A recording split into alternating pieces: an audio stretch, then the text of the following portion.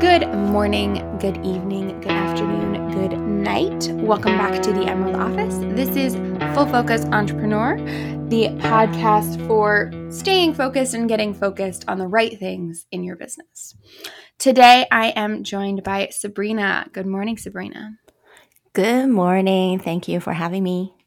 So, Sabrina, tell us all a little bit more about what you do, and then we'll dive into our topic for today. Yeah, thanks for sharing the stage and thanks everyone for listening. I am your typical busy bee. I pretty much never stopped since I was little, joining all the social boards, leading different things in my classroom, in my community, getting myself 2 bachelors, 2 masters, and just thought that, guess what? Just because you're being a girl, and especially I'm Asian, typically is that the male in the family are driven, are getting somewhere, right? My cousins, and they're in politics, running companies. And I just thought myself, I'm no less smart, I'm no less capable, and I'm no less resourceful. So of course, I'm the one who got the most amount of degrees, got into medicine, and thought that, yes, there's nothing I want to do but surgery. So I got myself into one of the well-known heart surgery center in the country, really in the world, because people will fly international to see us. Now, I thought I made it at the time. But many of you might also know heart surgery is one of the most competitive fields in medicine. And I was pulling 80 hours per week, taking calls just about every night. And there's 1 month, I was literally in the hospital every day for 30 days straight. And one of my patients who got really sick, and he was there the entire time, he knew what time of the day that I went to check on him. But if sounds funny now, I believe all of you guys who's listening, who has high demanding careers or created your own business, whether it's your primary or on the side, all experience this, where despite how much we know about where we want to head to, what we already are able to take care of ourselves, when you put into any stressful situation or you put on the stress on you, things kind of just got through out the window of how we consider ourselves to have that harmony, that balance, to be able to say, I work hard because, right? And then if I really work hard for my family, or I work hard for myself, or I work hard for my community, did you actually do that? Or we're just in that spiral of saying yeses to the things that really truly robbing your precious time, energy, and sanity. And at the end of the day, are so distracted and discouraged by all these decision fatigue. And that's when I have to face the truth of, wow, okay. So it doesn't really matter what letters we have behind our names. If we're not living in the way that we want to live and serving the people that want to serve, then all this are just BS. And so I went back to my root, which is neuroscience and public health, which I studied at about more than 10 years ago, self-efficacy, self-care, and stress management, and also dive deeper into the areas of performance science, positive psychology. How do people, right, Olympian, these big sports, people who run billion-dollar companies, how can they keep up with having a life and making significant impact on the people and finances and all the way around? So that's where I pivoted, and realizing there are things that we never thought about. And actually, it starts with personal efficiency. Then we can create that bulletproof environment that matches what we want to be in life. That is a really great origin story. Thank you so much for sharing it with us. It hits a little close to home because I've already told my husband he's entering rotations in just a few months, and so we're talking about specialties for him. And I'm like, you can be anything but a heart surgeon. I would like to see you sometimes, so not heart surgery. And you can attest that if he becomes a heart surgeon, I won't get to see him. Right? I need an expert source on that. Oh yes. So if he right now they have a newer track now, but traditionally they'll do a general surgery residency, critical care first Hmm. for that first 5 years, and then they apply for fellowship for Yeah. additional 3 years. And truly, yes, we try to help out our fellows. We try to have additional people to cover nights and weekends, but it's still hard, right? You're still the one who's responsible for everything. And when you are in those programs where you're that higher up, you don't have residents that you can just task things off. No, You are you it, need the expertise of that. right? So you come from this world. I actually have a couple of friends who are married to high-end cardiologists in my area. Um, and they're constantly talking about how busy their husbands are. And now they each have their own things going on and they have kids to take care of as well. But regardless, one of them like has a job, owns a business, and has 3 kids, and still her husband is the more busy one. So I'm telling this to everyone to hopefully add a little more depth to your story there about the intensity of the background you're coming from, because you came from that background and you've pivoted to this space that is very much a completely different a completely different pace of life, but then a new mission that's not as direct, patient care as it is sort of patient prevention. Because working in the heart world, I'm assuming you came across a lot of people who were in the medical positions that they were in because they led unhealthy, high stress lives. Right. And that's if you think about nowadays, even these a problem before the pandemic happened.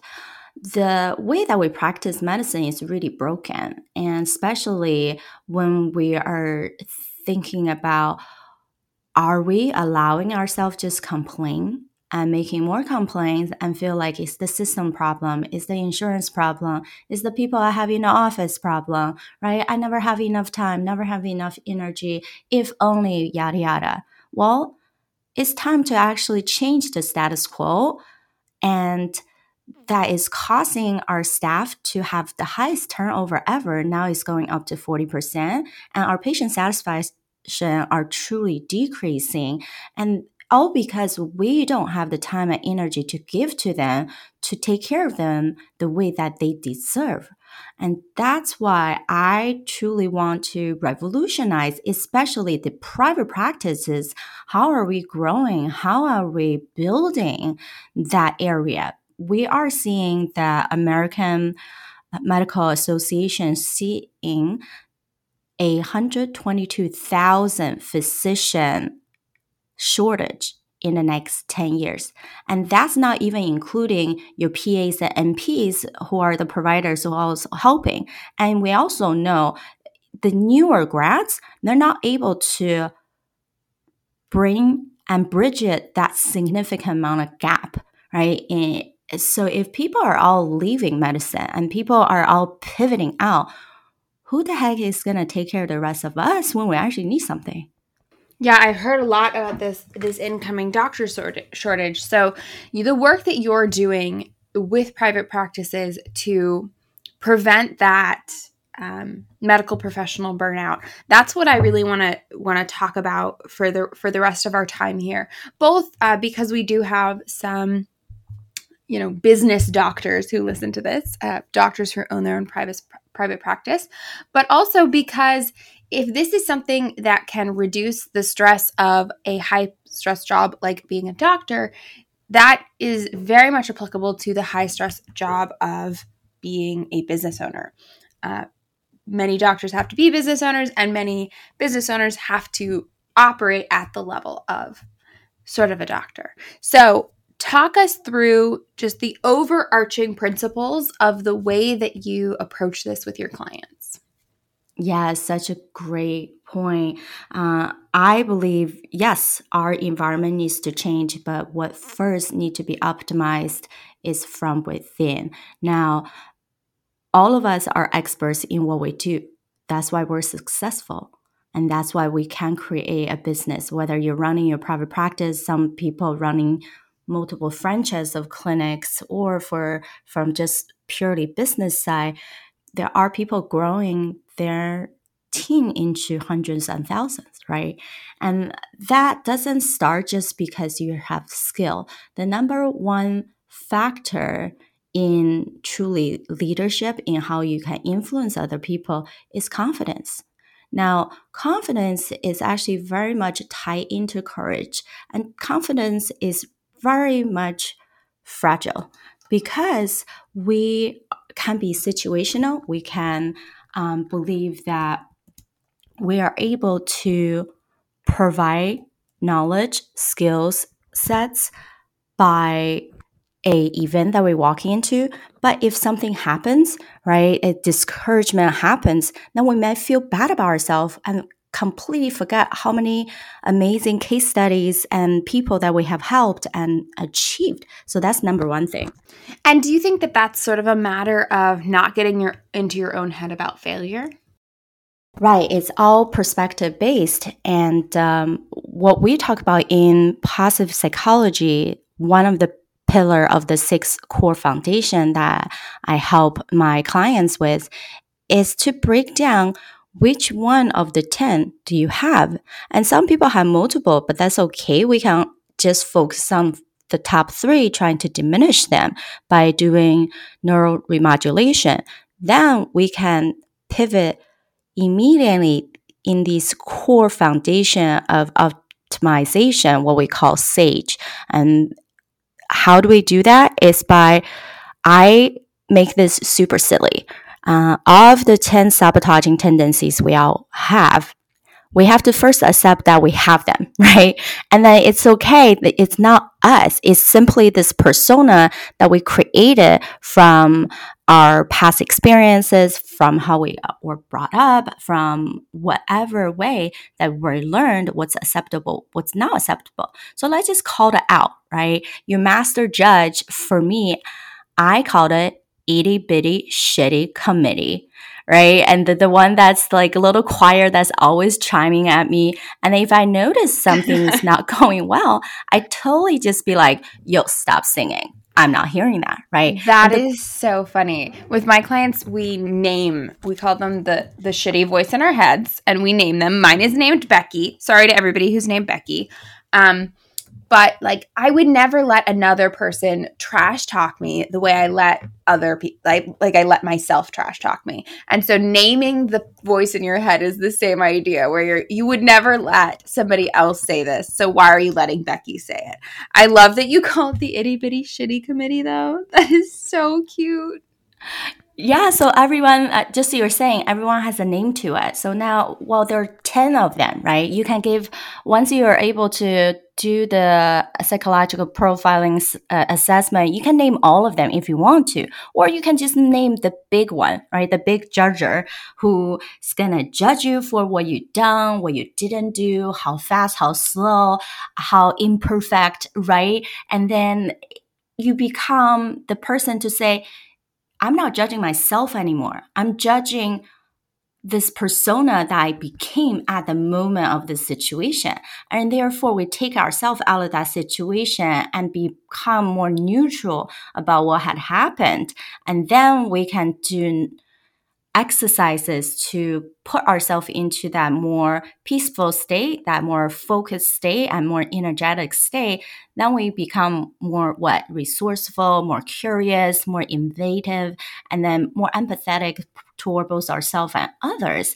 And then we can truly create and think logically to move on. Now, the other flip side of it is that most high performers are way too logical. We call them hyperlogical, right? And then it's actually a tendency that we feel like every step has to be calculated out. Every answer needs to be there before I act. So some people also call them the paralysis analysis.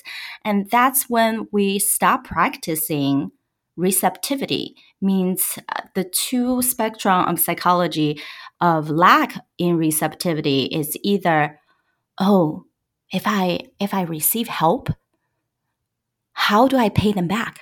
Is that my resource, my time? What am I going to do, right? Or a small example is like in a grocery store, right?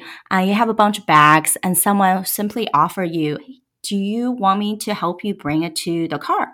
And half the people would say, oh, no, thank you, I got it.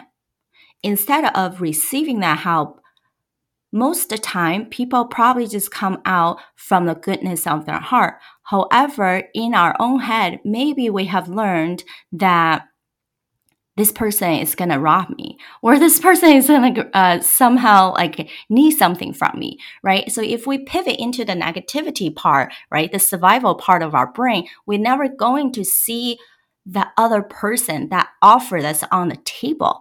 Now, the other spectrum is, I am too good. I can figure out anything in life. Why would I need your help? And who are you to even tell me this? Right? So then that go into the completely other spectrum of you actually going to spend your time and energy doing something that you have no natural talent in and you're not a genius in. And that's such a time waster and energy killer because you can spend hours on making a spreadsheet of accountings and data entrance, but those are low level, low ROI work, and you actually decreased your value down to something that you can pay someone else 30, 40 bucks per hour for. I think that that's something I see all the time is the unwillingness to delegate, particularly at the beginning. I want to rewind it back and really capture your overarching argument here. It sounds to me as though you are saying that a huge source of the busyness and the frustration and the stress and the burnout that we see in high performers is actually extra work they're doing in their own brain, extra work they're setting themselves up for, or their itty bitty shitty committee is setting them up for. They're overthinking, they're self sabotaging, and that is draining away energy that could be used on the things that they want to do or the things that they need to do. Is that a useful summary? Yeah, exactly. It's that many times people seek for just task space, right? The seven most effective people in the world, right? They are just seeking strategies to fix the problem instead of solving the root cause of the problem. And the root cause is what type of tendencies and behaviors we are stopping ourselves from getting where we need to be, right? We're creating our own upper limit problems. It's not the world that are doing this to us. Yes, it's a contributing factor, but we have the power to change our behavior and attitude towards something that make it work for us. At the end of the day, every situation, every experience is a gift or opportunity. And if you cannot learn anything from it, then we have to know it is what it is. We cannot change it. Then it no longer serves me. Then we move on. When you are meeting with these high performers, you are assessing, what are their particular pitfalls? Where do you start? We actually start by creating that new desire. If we don't know where we headed, it is difficult for us to create any type of path to get there. And if we don't know what that end even look like, then we cannot reverse engineer. I believe many of the downfall is people start to losing their aim in life. And they start to do a lot of things, a lot of different projects, or even say yes to additional clients and patients when they already at their wits end, when they're already super stretched thin. But the lie that they told themselves is, oh no, that person had to wait or they were late. But maybe I'll just fit them in. That's okay. But that means you have no boundary with other people anymore. And so we start by what is that true desire that you have? Some people don't even know. So then we have to backtrack to, okay, how do you even define success? How do you even define freedom? What does time mean to you? Right. And if you still couldn't answer that, then we backtrack to who are the people that has played a major role in your life that you admire and what characteristic do they have that you want to embody yourself. And therefore we can write down and put that into our system to say these are the three primary value system or the three major outcomes that I wanted to see in my business, in my life. And then we can create additional ways to make those things happen. And so that's really the number one step before we go deeper into the rest. Yeah, that's great. Having a what we in full focus call our vision, right? Where we want to get to, what the world that we want to create for ourselves and for others.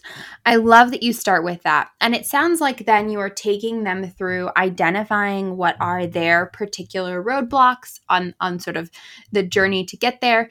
In particular, I see that you are very much focused on, we in coaching like to sort of classify problems into one of the three P's. And I actually don't remember the guy who invented the three P's, but someone will get credit in the show notes.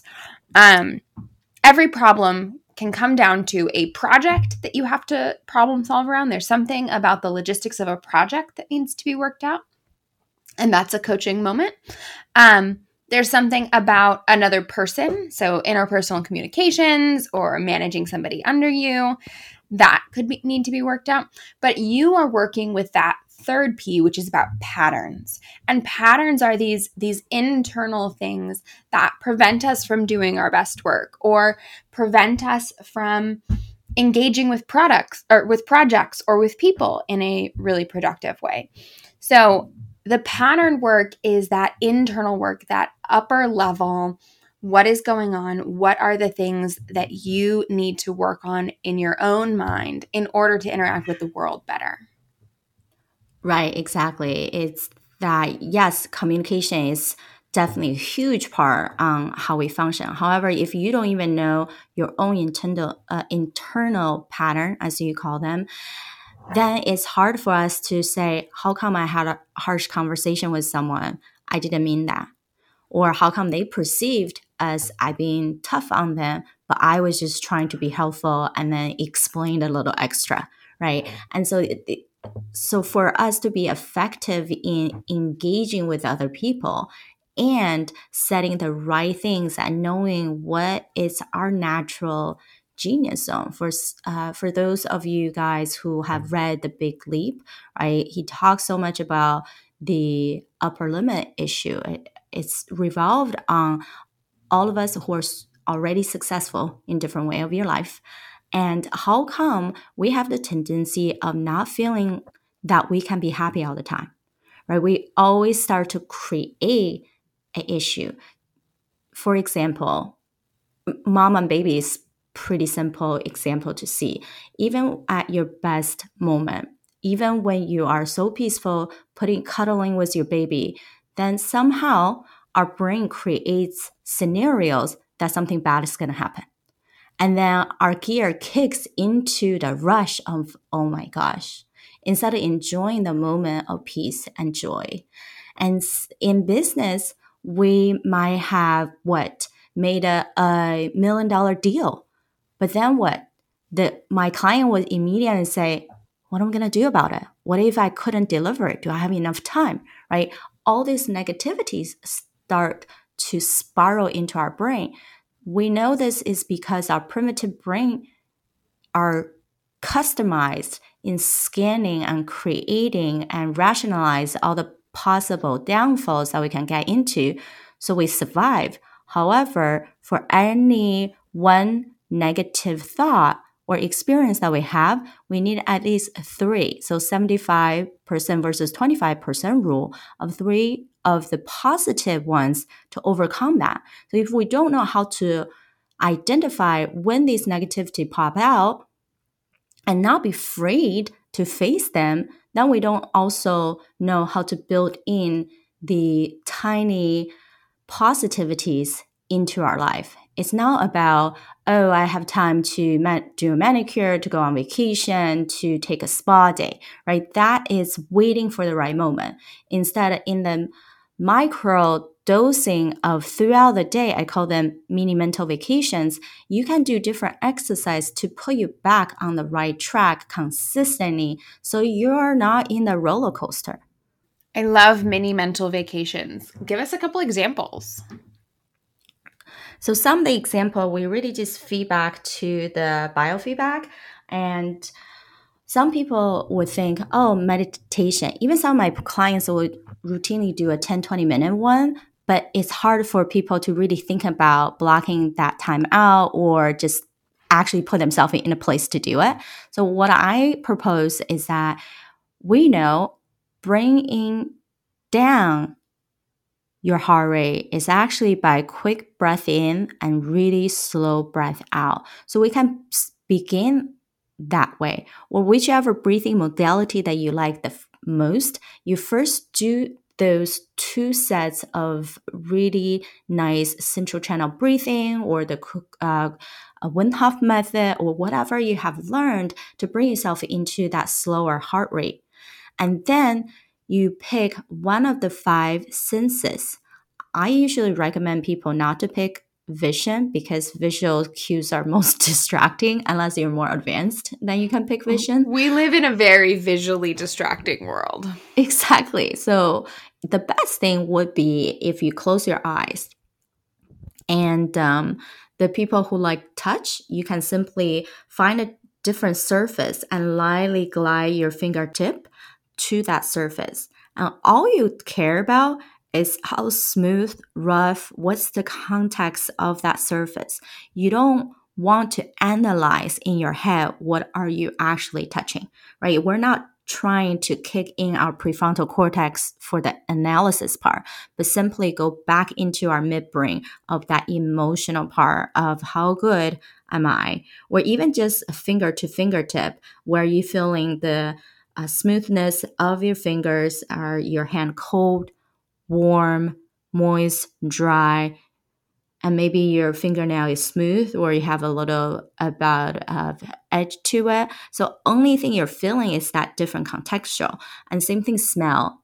Some people use a little bit of essential oil and just to notice what's the differences. Sound you can do is what's the closest sound that you hear, what's the furthest that you hear, right? And then anytime that additional thought come to you, that are not related, to simply put yourself back into that emotional calm state, then you tell yourself you're forgiven and you're not serving me, and just let them fly by you like the wind just blow through your face and not noticing them whatsoever. And this is important also when we're thinking about concentration of time. Now, when I work with people, they feel like 15 minutes is forever. It's because we put ourselves by first do a quick exercise, put ourselves into the right state of mind, and we match their natural energy cycle of where is their peak performance hours. Everyone only have 2 to 3 hours a day that are most concentrated, that you can perform on your highest level. But because your own circadian rhythm, there are 4 major types in general human beings. If you don't know, then you can really allowing yourself or other people rob these precious moments. And also when we do these block of time, it's not about my goal is to achieve, to finish, right? To make sure this is done. Then you actually put more pressure on you. But the goal of when you go into a time block is that first, I started at the time that I wanted to start. 2, I ended at the time I end. 3, I did do only the work that I want myself to do in those blocks. And that's it. And then you actually feel better about yourself because there's no criticizing moment. There's no judgment, right? My shitty community is not telling me, oh my God, you're working too slow. Oh my God, did you see that time is ticking away, right? And all these things are no longer there. I love those questions. So to recap, when you do these deep power times, you're not focusing on finishing the to-do list or checking off the maximum number of hour or tasks. You're focusing on using that slot of time and honoring the boundaries of that slot of time and staying focused, not doing things that weren't on the list, not procrastinating. I love that shift in focus away from productivity. If you listeners have been around Full Focus for any length of time, you'll know I hate the term productivity. I don't believe that humans were created to be productive.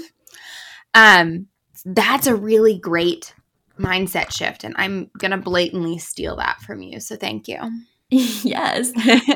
This is you can see that multiple things are connected together, right? We talked about how to reset our energy by our best moments. I think people are forgetting that they have good moments and they have best moments. And that's the same thing when I mentioned the upper limit issue from Big Leap, is that there are 4 stages of how we function. The genius zone, right? No one else can be us. We are true expert. And then the excellent zone. We do well, and other people might see us from doing well, but it's not the same as genius. And a lot of people stuck in that excellent instead of so focused on genius, and therefore it's a distraction. And then the next one is competency, then incompetence. Of course, no one wanted to stay in the incompetence. However, if you do any type of work that's discouraging, dismay, you feel dreadful about doing that, and a lot of time it is something that incompetent, right? If you're trying to make yourself learn something that you have no idea of, then you need to hire the expert to help you to get there instead of doing all this zigzag ways, feeling self-taught is fine. Then you spend hours and days and feeling even more frustrated because you're not getting that result that you want. Versus the experts who are been doing this forever, and then they can give you the shortest path. So that part of it is also from our sabotaging tendency, right? Whether it's judger, if it's hyperachiever, hyper rational, or we hyper vigilant, right? Constantly warrior or pleaser. They're always going to be able to identify some of these tendencies.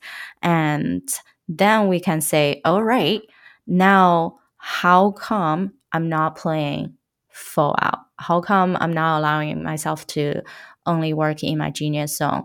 What is it? Is it truly about delegation, or I just don't know how to create that system? Or maybe I have all these business consultants that build me systems, but I'm still not working in that, right? I just know it's good to have, but somehow I default into myself. So all these are connected from our psychological self-mastery to our true energy of where we lay, and understand what system that works well for us instead of constantly adapting other people's system, and then creating a new pattern, as you're saying, that will work well in our favor. Then the very last thing I talk to people about is that you're true creating that influence. As beginning of the show, we mentioned confidence.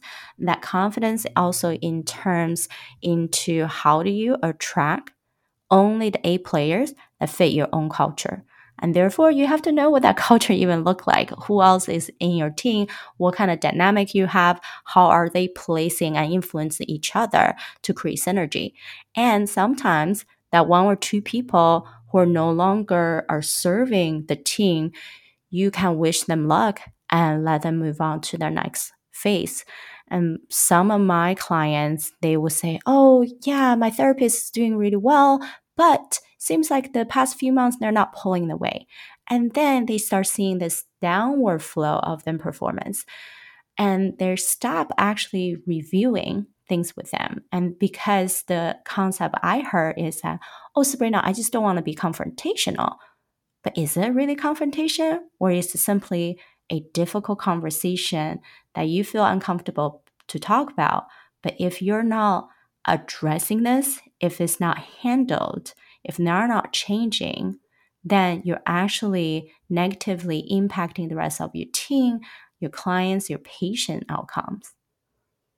Beautiful. Yeah. We see a lot of people who are unwilling to have confrontation, however they define confrontation, even if it's not something that I would consider confrontation. And that is one of those deep fears that, that internal work that we really need to, work through and get over as business owners. So I love that you brought that up. I would love to sort of wrap us up with a little bit more about you and how you stay focused in your business. Yeah, good question. I practice really in a way of I'm very intentional on, okay, so today, usually Thursdays is my day away from the hospital. So I have ways that I block out my calendar with a bunch of automations. And so I have certain time that I would do speaking engagement, certain time I would do collaboration call, certain time I'm just only wanted to do my own work. And that means whether I only give myself 30 minutes to check emails or creating this new program I'm doing or have a collaboration effort. So I put these desktop clock on. I don't use my phone for alarms because it's gonna get distracted by any other notification. So I just encourage everybody, and I actually buy one for my client. These tiny little desktop auto alarm where you just turn and then the timer goes off. And to add on to that, typically I non-negotiable is once the timer goes off, I will take my 5 minutes break, do some jumping jack, do just walk around, go to the restroom, cuddle with my dog, whatever that is. And so then I'm intentional also to cut myself off at a certain hour because I know my brain, I'm the midday person. So my best hours are going to be in the mornings until early afternoon. Then I sway and then I do different exercises and different things to bring myself back up. However, I cut myself off because at nighttime, I want to hang out with people. I want to have conversations with friends or with people to build experience with. That's why I feel like life can be not a balance, right? Its balance is almost impossible, but you can create harmony by intentional to say, I have set amount of time, set amount of things I do for all area of my life. Therefore, I don't feel that I am chasing something or I'm lacking in any way. Beautiful. Thank you so much for sharing. It has been a pleasure to have you. Thank you so much for having me, and thanks everyone for showing up here, and you're showing up for yourself more so than just listening to us. Thank you for spending your time with me, Elizabeth Tolis, here in the Emerald office. If you want to hear, watch, read, and learn more about entrepreneurship, focus, and living a life of impact, I invite you to check out Full Focus Entrepreneur, where I coach small business owners to be more effective, more organized, more profitable, and more impactful. If you're interested in listening to more of me talking to myself and others, please check out the Emerald Office, where all the episodes for all of my podcasts can be found. Both the Emerald Office and Full Focus Entrepreneur, as well as my social media and the show notes, can be most easily found at elizabethtolis.com. And I want to especially thank Eric Tolis, who made the sweet backtrack you're listening to now, and Maria Carius, who made the beautiful artwork that graces this podcast's cover. A link to all of Maria's art can be found in the show notes.